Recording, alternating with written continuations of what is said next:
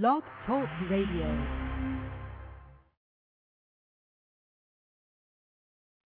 This is Cale Brown. Now, I didn't play a doctor on TV, but I will prescribe Brandon's Buzz for absolutely anybody who wants to know what's really going on. Hey guys, this is Brett Claywell from One Life to Live, and you're listening to Brandon's Buzz. This is Taylor Dane, and you are listening to the one and only Brandon Buzz. Hi, this is Lynn Herring on Brandon's Buzz. It's the great entertainment talk show on now. Brandon, I love you. Thanks for having me. This is Linda Dano. I'm on Brandon's Buzz, and I have to tell you, what a fun hour I just had.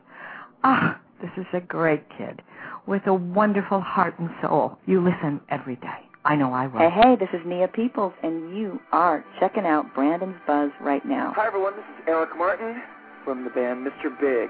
I'm live and kicking on Brandon's Buzz. Hi, this is Dave Romero, and you're going to love buzzing with Brandon's Buzz.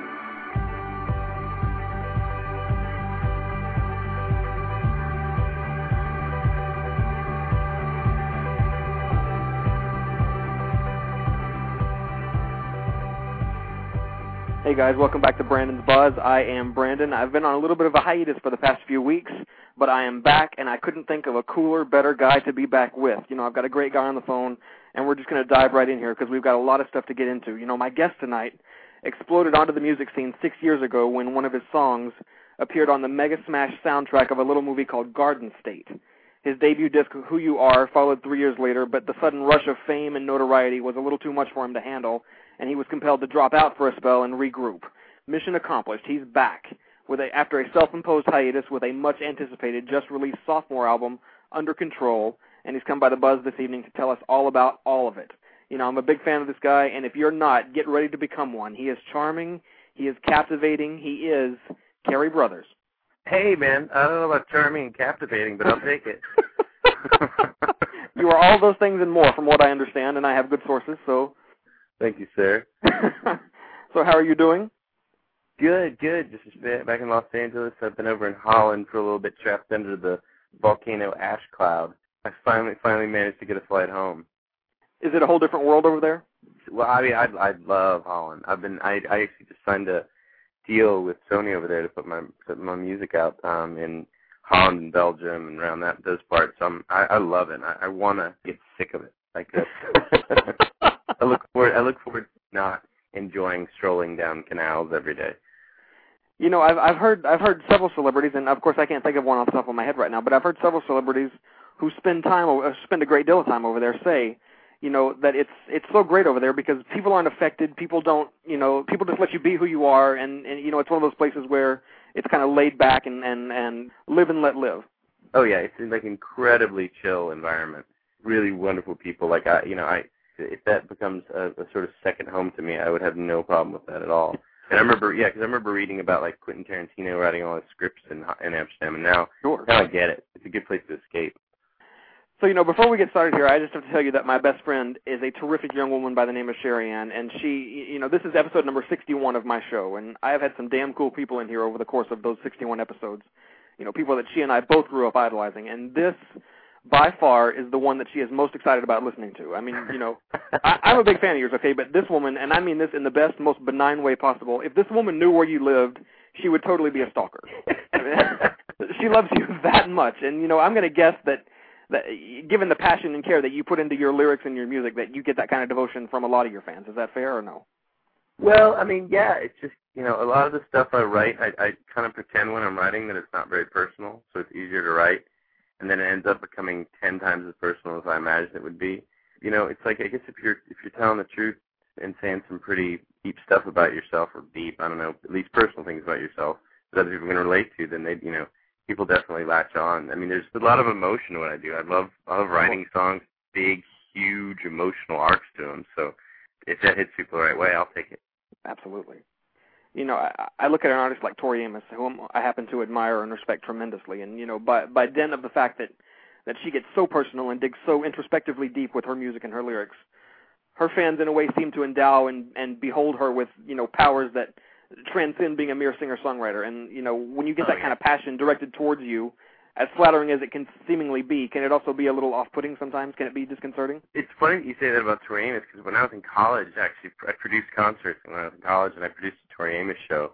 Oh, wow. And I produced it as like a solo, just her and a piano in this like acoustically perfect room. And, you know, and I was, this is like in the 90s, and I was always really admired her, and I didn't realize like how crazy her fans were. You bet. Until that show.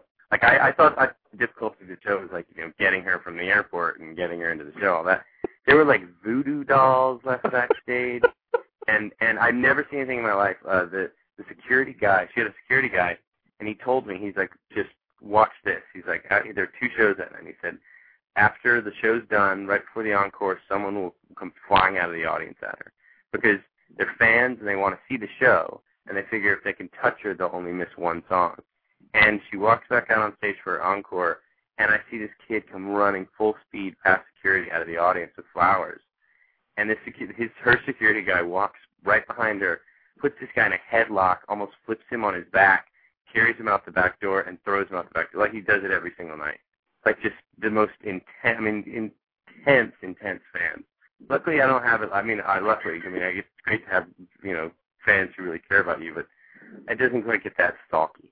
You know, it's really funny when you I mean, I'm sure you saw it because you were there, but when you see her concerts on TV or stuff, you always see people in the audience just bawling their, like it's a cathartic experience to go to one of her shows.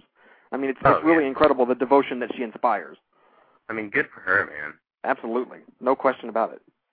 So here's how I always start my show. I always start with kind of, you know, a general, give me a 60-second bio on CARY Brothers. Where were you born? Where were you raised? Where'd you go to school? Let's set the table. Yeah, I was born and raised in Nashville, Tennessee, not liking country music at all, and always listening. I mean, just because it was everywhere, man. It was annoying, and I wasn't proud of that when I was a kid. And then, so I was always listening to music from, like, over the pond. I was always like British bands and, okay, you know, like The Cure and the Echo and the Bunnymen, stuff like that. And meanwhile, you know, there's a solid amount of FM radio, 70s radio rock coming in, so I could air guitar Zeppelin's Black Dog by the time I was like 4 years old, one of my earliest memories. And you know, I grew up in Nashville and loved part of Nashville and didn't love part of Nashville. The post-Civil War part of Nashville I didn't really love. Okay. The people themselves I loved, and I got out of there, went to school in Chicago at Northwestern, and developed a really cool kind of group of friends. It was an interesting time because a lot of the people out of the couple of years around me at school, everybody was really, really dedicated to do what they wanted to in life. A lot of people in the entertainment industry and music and comedy and film. With that kind of inspiration, moved out to LA, started producing films at first, and then realized that I love film more than anything, but I hated making them. and you know, meanwhile, I'd been writing songs since I was 13, and I just shut down the company I was working at and started playing open mics, which is the worst thing in the world to ever tell your parents. Your shit that you did it, you know, you have your job, and they're so proud, and everything's great, and then you call the next day, and you're like, so I'm going to be working as a PA on photo shoots, picking up trash for models while I'm trying to get gigs at free open mics. Is that cool, Mom and Dad? Thanks. So, and just started over, and you know, really found a home in Los Angeles at a place called the Hotel Cafe. It's kind of become my home base in Los Angeles as a venue. And really found a really good community of people here and grew up with them, and that's how I got started. That's really how I found my footing in LA, at least. You know, there's so many things I want to tackle in what you just said, and I guess the first one is, you know, you talk about growing up in Nashville and hating country music, but, you know, looking back, even if only subconsciously, do you find that some of that music got into your soul anyway? I mean, do you hear... I mean, absolutely. The caveat of that, I mean, it's, you know, that having been said, I love Nashville now more than anywhere in the world. You know, it's like you have to leave the place. You know, it's like that thing where you have to leave the place in order to really love it. Bet. It's also a kind of, there's a small-mindedness there when I was growing up. There, you know, a lot of those people have, to be honest with you, there's a generation that died, that, you know, kind of held on to some beliefs, some Southern beliefs that I don't agree with. Sure. And a new generation moved in, and that generation is really changing the town. But, I mean, the sweetest human beings in the world live in Nashville, and I care about that place so much. You know, with what's going on with the flooding this week, it's hit me really hard. But Yeah, I mean, musically speaking, like, you know, I couldn't not have been influenced by country music because it was everywhere. I think what I really found in Nashville that I wouldn't have found elsewhere was just a real respect for songwriters, because it's a town about songwriters. That definitely got in my brain for sure. So it sounds like you always kind of knew that music was it for you. I mean, it sounds like, you know, somewhere in the back of your head it was always there. Yeah, it was there. It just took me, you know, I mean, it wasn't just in the back of my head. I was recording songs every night. But I just never thought of it as something that you do for a living. Sure. You know, to me it was therapy. It was, I'd come home, and, you know, I'd never been to a therapist in my life. You know, I would just come home, pick up a guitar, and that's how I settled my day. You know, and always with a little 4-track recording ideas and just hundreds and hundreds of songs, you know, since I was in, like, junior high. I guess that was another thing, was it was a really difficult decision to do something so personal and then just put it out in the world. That is terrifying. You know, it was terrifying at the time. So what finally gave you the courage? What finally gave you the impetus to really pursue this as a valid career path? Well, I think I heard a lot of awful music. No. You know, I mean, to some extent, you know, I kind of looked around and I was like, I think there's a place for the music that I make out there. I was like, I have no idea if I can make $1 billion, but I know I can give it a shot. I just had to do it. Timing-wise, it's interesting because I was actually looking at a calendar. I had a little band in Los Angeles that I was playing around with, and the decision that I was with for a few months before I decided to do this on my own. And, you know, I looked at the calendar. It was weird because I realized I made the decision like a few weeks after September 11th. Wow. And I don't know that consciously there was any kind of, oh, no, the world could end, I better go do this. But there was definitely a feeling of that in the air at the time. Sure. You know, where it's like, you know, if you're going to do something, you better do it now because things are getting a lot creepier and sketchier out there in the world. And I think also that, you know, when I was working at a production company, I was helping writers and directors, like, realize their creative vision every day. And then I would come home at night and write. And I ultimately realized, okay, I need to learn how to do that for myself. I need to learn how to, you know, instead of spending my days helping other people, like, just, it's okay to really give this thing a shot. Well, you know, and it should be noted that, you know, 9/11, 2001, that was around the same time that a spectacular musician by the name of David Gray was busting loose. And, Absolutely. You know, John Mayer and Pete Yorn were coming into their own as serious artists, respected artists. And, you know, all of a sudden the idea of the successful mainstream male troubadour after laying dormant for years and years was alive and well again. I mean, did that help you at all in making up your mind? Well, I mean, I think it helped make up the industry's mind. When I first started finding success, it was weird for me because I never really listened to singer-songwriters. I mean, I listened to a pretty wide breadth of music, and you know, I definitely have Bob Dylan in there, but he wasn't someone who changed my life. You know, I respect Bob Dylan, and I respect what he did for music. But like I said, like, I listened to bands. I was growing up listening to R.E.M. and U2, but Peter Gabriel, but he's not really a singer-songwriter. So I think when I first started playing, the immediate reaction from, like, label people to me was like, oh, you can do the John Mayer thing for us. And I was like, no. Wait. Yeah. That has absolutely nothing to do with me. Just because I'm a dude with a name and a guitar doesn't mean I could be a drum. And they're like, why wouldn't you? You know, and there was this kind of shock from label people when I first started. They were like, why wouldn't you want to be that? Why don't you want to be John Mayer? I'm like, again, like, I respect what he does, but I'm CARY Brothers. So how did Garden State come into your life? What was the entree for this?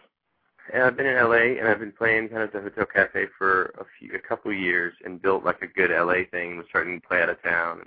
And Zach Braff, who, you know, wrote and directed that film, I knew at college. And then when I kind of restarted my life, it was right when he moved to L.A., and we were just broke together, you know. He was waiting tables, and I was playing open mics, and we were just, like, guys with big dreams, basically. Sure.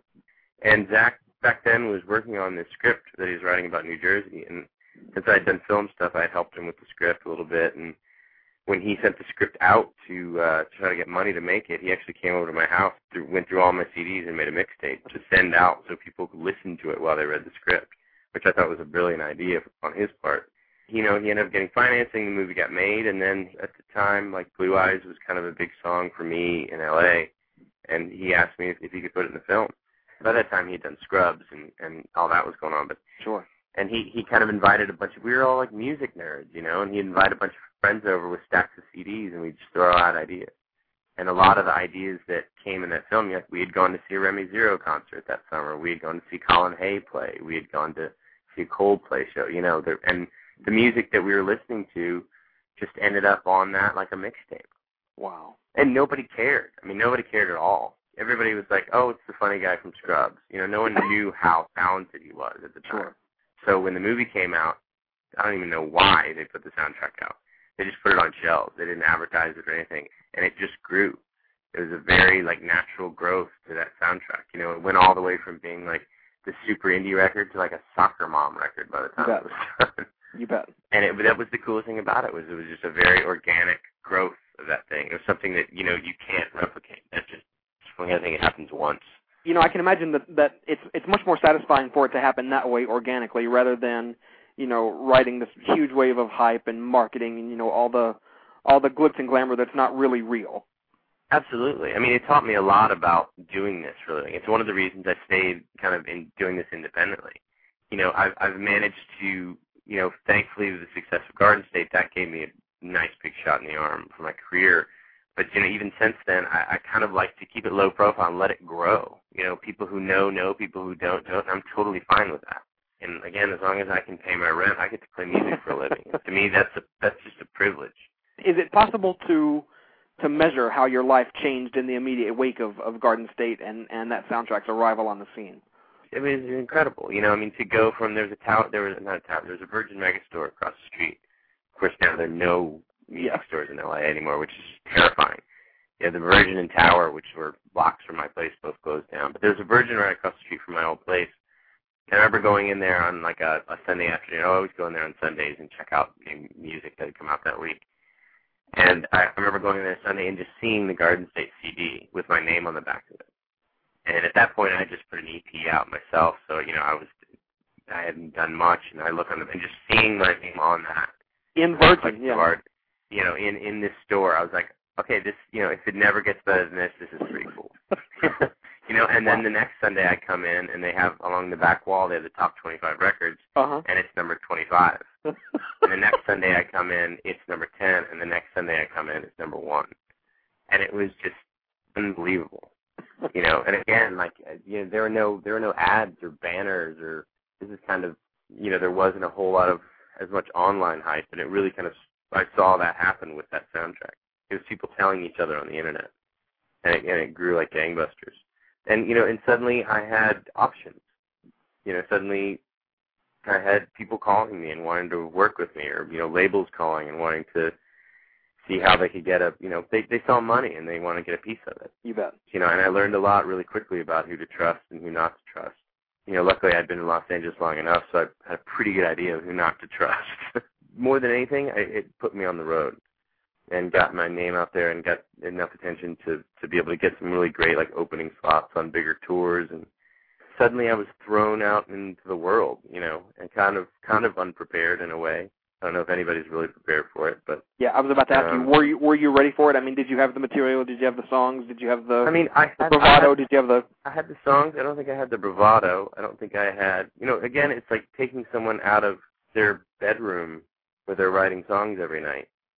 And again, I had played out in LA, but again, I'd also played at the cafe, which had become like a living room to me. So there's a great deal of comfort to performing.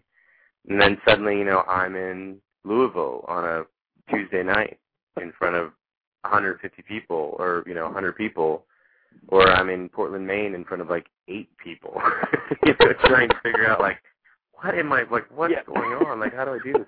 Getting shushed as someone's trying to watch a baseball game, in a bar like that, and I had, and it was just, I've never been someone who's really had mentors.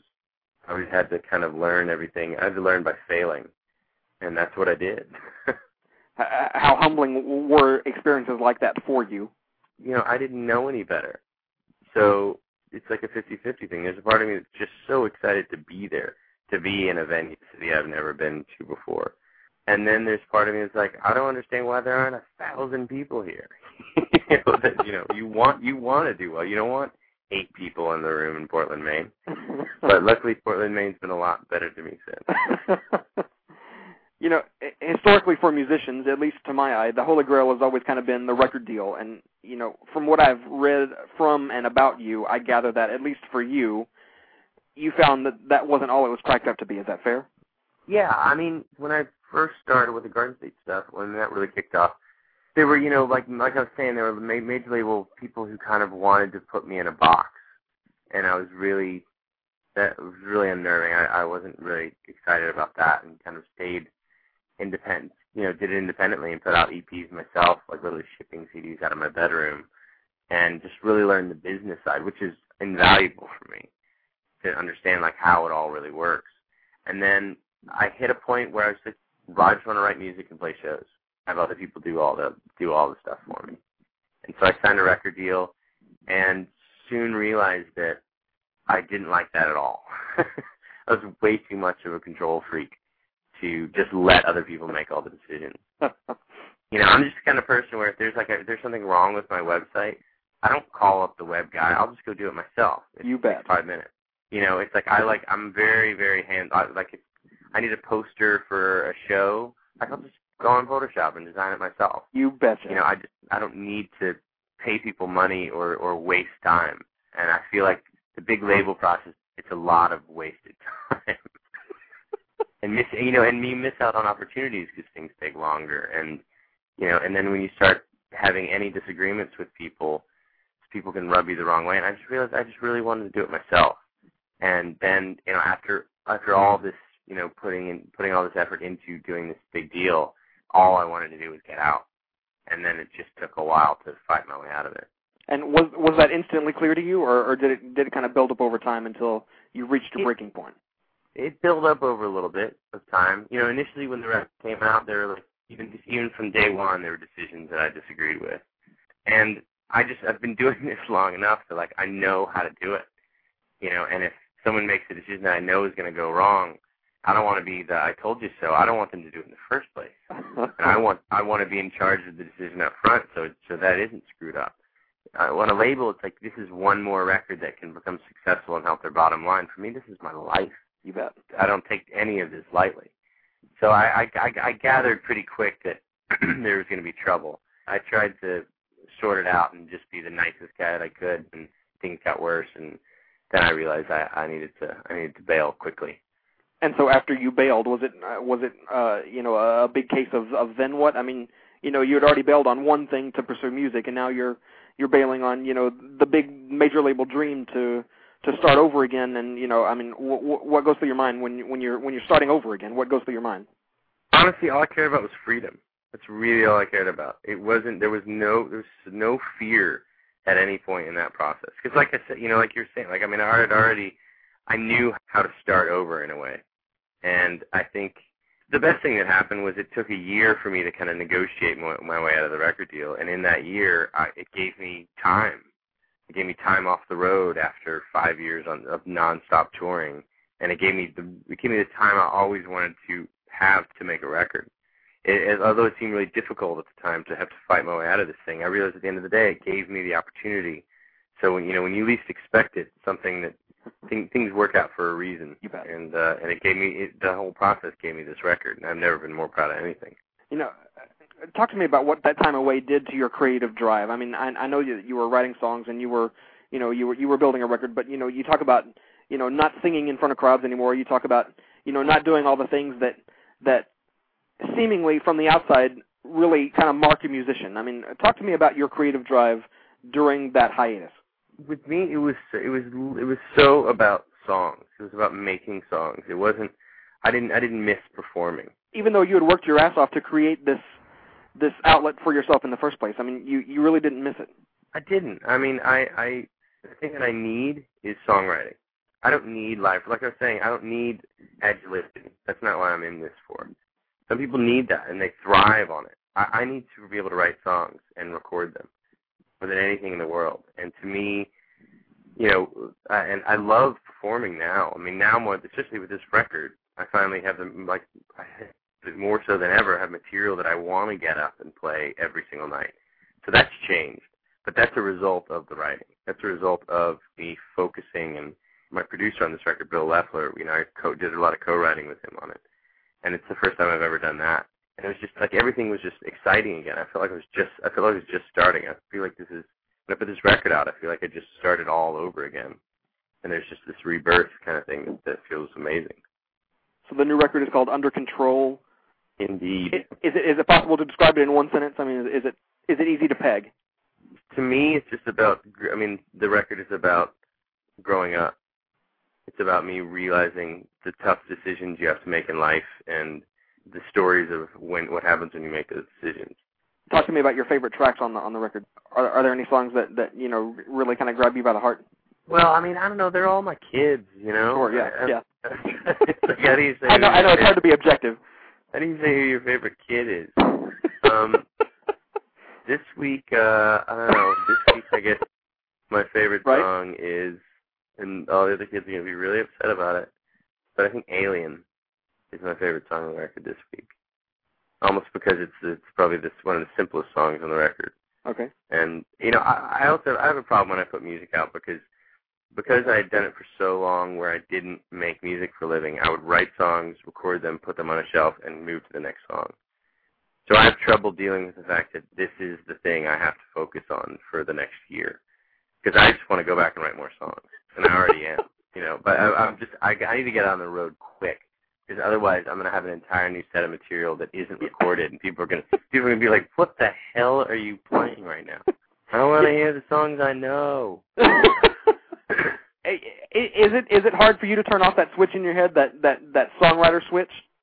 It's impossible. It's absolutely impossible. Always an idea. There's always, the best piece of technology I've gotten in the last while was on the iPhone. They have a 4-track recorder in your phone. Wow. And that just means I can record. That means I have 4 tracks. No longer am I humming into even a little portable microphone unit. Yeah. I can actually hum the vocal line, hum the bass line, hum the guitar part, and like beat on my knees for drums, and like write a really strange sounding song on an iPhone. Every time I plug my iPhone in, it's always uploading 3 ideas from the last couple of days. Anytime I hear something in my head, now more than ever, I just want to get it down as quickly as possible. But like I said, like if it all fell apart and I ended up as a carpenter or accountant or something, I would still be writing songs every day. Wow. That's just the way my life is, and I just feel the blessing is the fact that I get to do this for a living. I'm a kid of the 80s, and so I have to tell you, I love the cover of Level 42, Something About You. That was a big hit at the time, but you hardly ever hear it anymore, and it's such a fun kind of blast from the past to hear it anew after so long, especially in such a stripped down version. Was this your idea, or was it Bill's idea? Whose idea was this? It was my idea. It's funny you say that, because I just got an email an hour ago from Mark King from Level 42. Oh, you're kidding me. Yeah, because when I was in Holland playing, I kept telling. I've kind of told everyone that will listen. I covered the Thompson Twins, If You're Here, on the last record, and hunted them down and heard from Alana Curry and those guys, Tom and Alana, and I was like, that was just such a big deal to me. It's like the song isn't official until I get the blessing. Wow. So when I was in Holland, I talked to some publishing people that knew Mark and knew the guys in the band, and they just gave, "Oh, here's his email, write him." Like, oh my God. So I sat there, like, what do I say to this guy whose music Level 42 when I was a kid, and that song, obviously, you bet, just such a huge, it was a smash hit. And I'm just thinking, as I'm writing this, I'm my tiny little self on a couch watching MTV when I was a little kid. And if you told that kid that I'd be like able to get in touch with this guy, and I ended up, writing him, and he wrote me back. I got the email this morning and saying that he loved the track. Fabulous. And it was just so cool. To have that, I don't need validation from much, but that's pretty good. It must feel like a blessing from the Pope in some ways. Absolutely. It's my musical 80s Pope, Mark King. And the sweetest, most self-deprecating guy in the world. So hopefully I can see him out on the road someday. Do you have a list of songs from your childhood or from your formative years that you would love to kind of put your own stamp on in this way? Well, now I'm like 2 for 2 on these records doing covers. So I have a feeling it's just going to become a part of. It's like I'll record those 9 other songs for the rest of the world, and I'll record one for me. And also, I feel like it's weird when a record's done. Like I said, I have trouble listening to the record. but I feel less like an asshole when I'm listening to a cover that I did because it's not my song. I don't feel, it doesn't feel like an egotistical jerk sitting around listening to his music. I'm like, oh, I didn't write this, so I can listen to it. But yeah, I have there's like a list of like 100 songs that I'm thinking, also for touring that I'm going to start to do and just for recording in the future. Like I wouldn't be surprised if I ended up putting like a 20-track covers record out at some point. Because I just love the reinterpretation. It's so much fun. You talk about growing up listening to English bands. I would love to hear you do a take on Danny Wilson's Mary's Prayer or Climby Fisher's Love Changes Everything. I mean, these are some of my favorite English tunes growing up. Oh, yeah. I was so bummed the other day because I was listening to New Order. What track was that?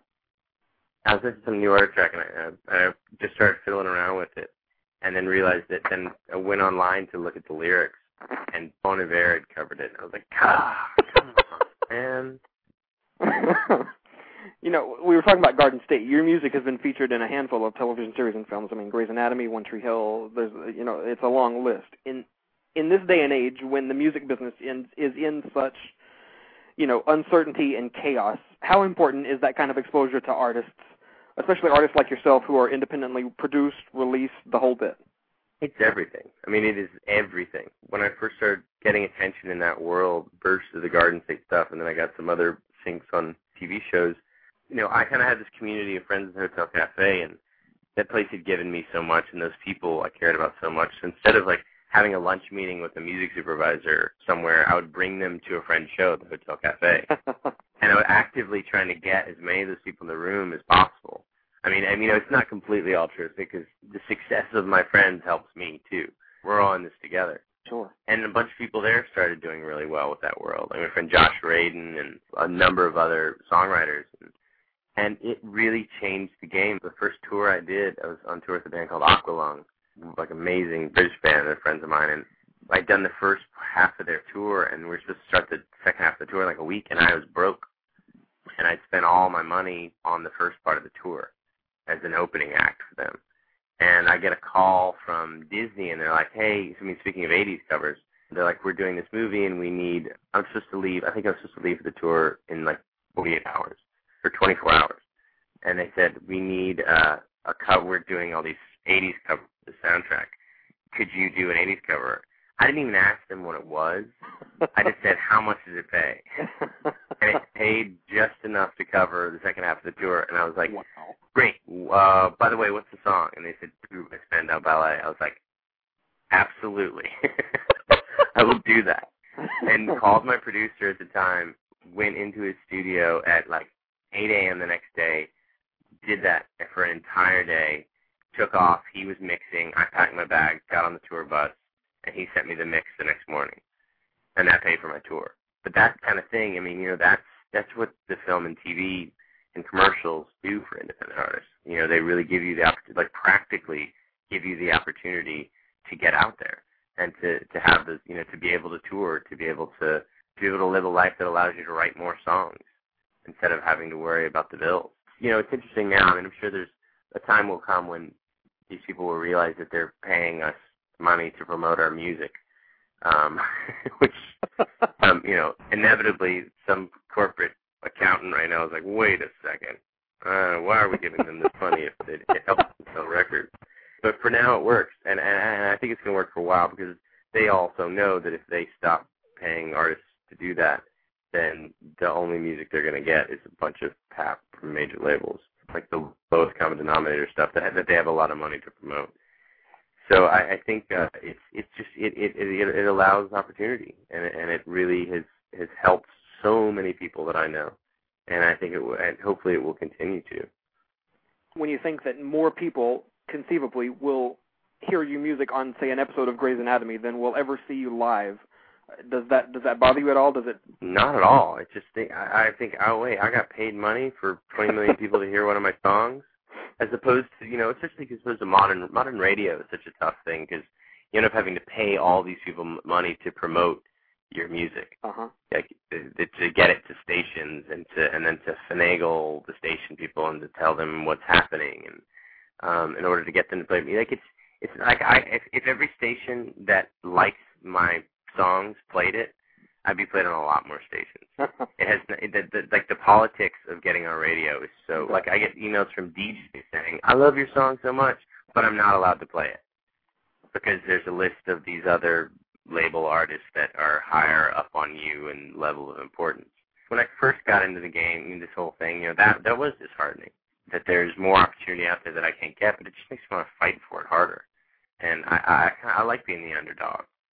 I like fighting my way up. It's more fun that way. And how about the internet and things like iTunes? I mean, how crucial are these new digital outlets in getting your music and the music of so many artists in your situation out there? Well, they're everything. I mean, you take the good with the bad. The good is that, when I first started doing this years and years ago, there was something called, my guitarist was like, there's this thing called MySpace. and it was really when MySpace they just started doing music pages like that month. And I would stay up every night long. Of course, now they have like computer programs that do this for you. I would stay up every single night. I would come home, I'd go out with friends, come home at like 1 o'clock in the morning and stay up till like 6 a.m. searching for fans that had similar interests. Just blindly going out and hunting people and sending messages one by one. Say, if you like this, you might like me. Just personal messages. Like, it was crazy, like hundreds and hundreds and hundreds of emails. But that's why when things started going well, I had a good base of fans on the internet because I did the legwork. And then it just grew and grew and grew. And I'd say 50% of people that heard my music heard it from, Garden State initially, and then 50% just found it on the internet. It's an amazing opportunity for people to get their stuff out there. The fact that you can write a song and send it to someone and it's on iTunes globally a week later, it's insane to think about. And it never leaves your computer. So that's great. The flip side is the fact that, I also know that I can't expect sales of a record to be what they even were for me 6 years ago. Sure. Because I just assume that at least 50% of the people are going to steal it, if not more. And kind of the numbers kind of back that up. I'm of the mindset creatively that when you put something out there in the world as a musician, it's not yours anymore. It's someone else's to adapt to their own life and whatever. And I ultimately had to realize that I have to feel the same way about it as an actual product. Like when I put a song out in the world, it's not mine anymore. And I would love someone to buy it. But hopefully if they're going to steal it, then if they like it, they're going to come see shows. They're going to, buy a CD at a show. They're going to Twitter about it, and do something to help this thing move forward. That's the dream idea, is that. At the same time, if someone stole CDs off my merch table to show, I'd beat the crap out of them. But, that's not digital, so. Well, going down that same path, all these new outlets, iTunes and MySpace and, all these kind of instant, outlets for music, do they make it harder for the good work to stand out? Because they level the playing field so dramatically, does it make it harder for the good stuff to stand out? Anybody can make a record. You can make a record with better technology that comes with a MacBook right now than the Beatles had. In terms of just like tracks and options, and so literally anybody can make a record now and get it up on iTunes, get it out in the world. And so there is more stuff. So ultimately, it just means that you're going to sell less records to a more committed audience of people. And so I think the end game for me is that it's made me realize, having made this record and now getting really excited about writing more, I just want to put out more stuff. Because instead of selling tons and like million records to a million people, like one record, just hit the same group of people over and over again who care about your music and put out 10 times as much music. And in doing so, we'll have a lot more music out there for some new fans to learn about and hopefully like. I think that's the way to go now. It's about output. It's just about more and more and more and more music. The days of like putting out a record every 3 years, that had been said. It took me 3 years to put this record out, but but I was also couldn't put it out because of the label stuff. But, it takes. I think it's about just putting out more and more and more music, and really hitting finding out who likes you and hitting that audience every time. So whose music do you like out there right now? Whose stuff reaches out and grabs you by the heart? I've been kind of going back into the vault. I've been listening to a lot of like Elvis Costello and further back. My friend Greg Laswell actually just put a record out today called Take a Bow. That's awesome. And not just because I sing on a lot of it. I went in the studio and literally, like, we're such good friends that he's not even sure where his vocals start and where mine start and his end. And because I went in on a day when he wasn't there and started singing harmonies on a bunch of things and sang them as him. And I think he's just like, I don't even know what to do with me. So I'm sure I'm miscredited all over the place. But I guess these days, like, the new Aqualung record is just gorgeous. I've been really enjoying that. You know, I got on the whole bearded forest bandwagon for a while with Bon Iver and that world, and I still love that Bon Iver record. I think that's a beautiful record. But other than that, I've just kind of been going into the vault. I think what happened in the last few months is that I moved into a new apartment and I ripped all my whole CD collection, and I rediscovered everything that I had that I hadn't listened to in years. And so I don't like new music, and just honestly, like a lot of new music just isn't really doing it for me. Yeah. So I've been going deeper and deeper into the past, and finding, like, kind of rediscovering my influences in a really cool way. Well, I'm going to put you on the spot here a little, and you can absolutely turn this down if you like. But I asked Sherry Ann if there was anything she wanted to know from you or about you, and the one thing she said was, make him sing "Ride" and dedicate it to me. So, if you'd be kind enough to let it rip with 8 bars or so of "Ride" for your biggest fan in the world, she and I would both be profoundly grateful. All right, she's getting it. All right. You were everything I wanted. We thought all I ever know is talking to you were you take my hand back. I told you reasons why. Would you leave your life? That's the abridged version. That was very, very cool. I'm telling you, she's going to love you even more now. She really is going to be a stalker. So be forewarned. That's the first time I've ever played. I just got a new guitar yesterday, and I was just like, that sounds pretty good. Fantastic. It's working all right. So what's on the horizon for CARY Brothers? I assume you're going to tour behind this record. Yeah. Touring is going to start.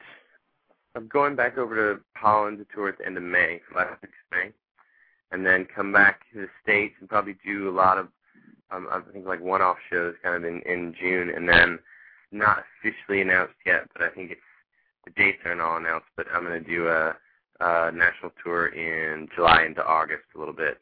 But do half of it in July, August, and then I think go back to Europe, and then do the other half of the U.S. tour later in the fall. So I'm gonna try to hit every city in the United States. Well, I tell you what, if you ever make it through Austin, Texas, I hope you look me up. Absolutely, man. Well, I tell you what, this has been such a great thrill for me. I can't tell you how much I've enjoyed talking to you and speaking with you, and I would just wish you the best of luck with this and all your future endeavors. I think you're absolutely terrific, and this has been a great thrill for me. I thank you so much.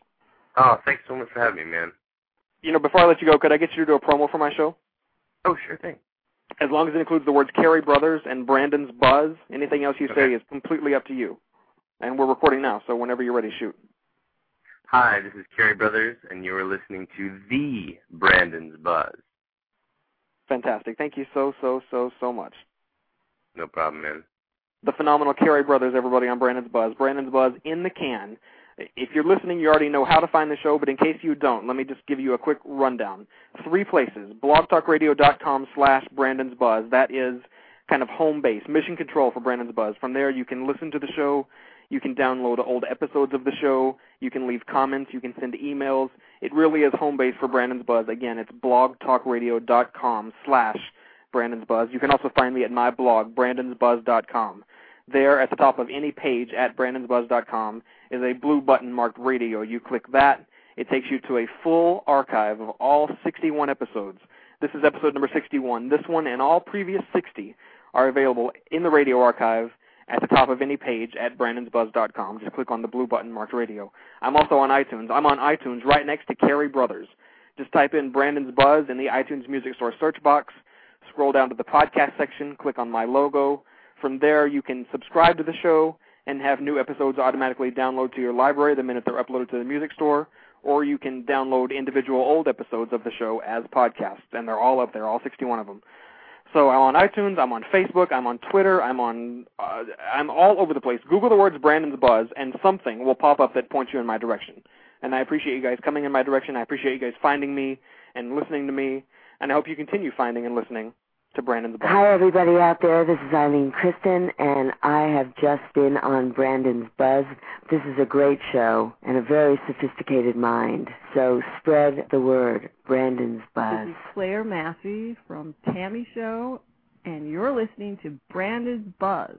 Great guy, great show. Check it out. Hey, guys, this is Brett Claywell from One Life to Live, and you're listening to Brandon's Buzz. Hi, this is Lynn Herring on Brandon's Buzz. It's the great entertainment talk show on now. Brandon, I love you. Thanks for having me. So if you feel that you just can't take it, and your world isn't what it seems, don't forget that life can be what you make it. Baby, when you live on a street of dreams. Hey, this is Nia Peoples, and you're with Brandon's Buzz, the place to be. Hi, everybody. This is Nicholas Walker. Merci à vous tous. Écoutez Brandon Buzz sur Blog Talk Radio. Bonsoir et à très bientôt.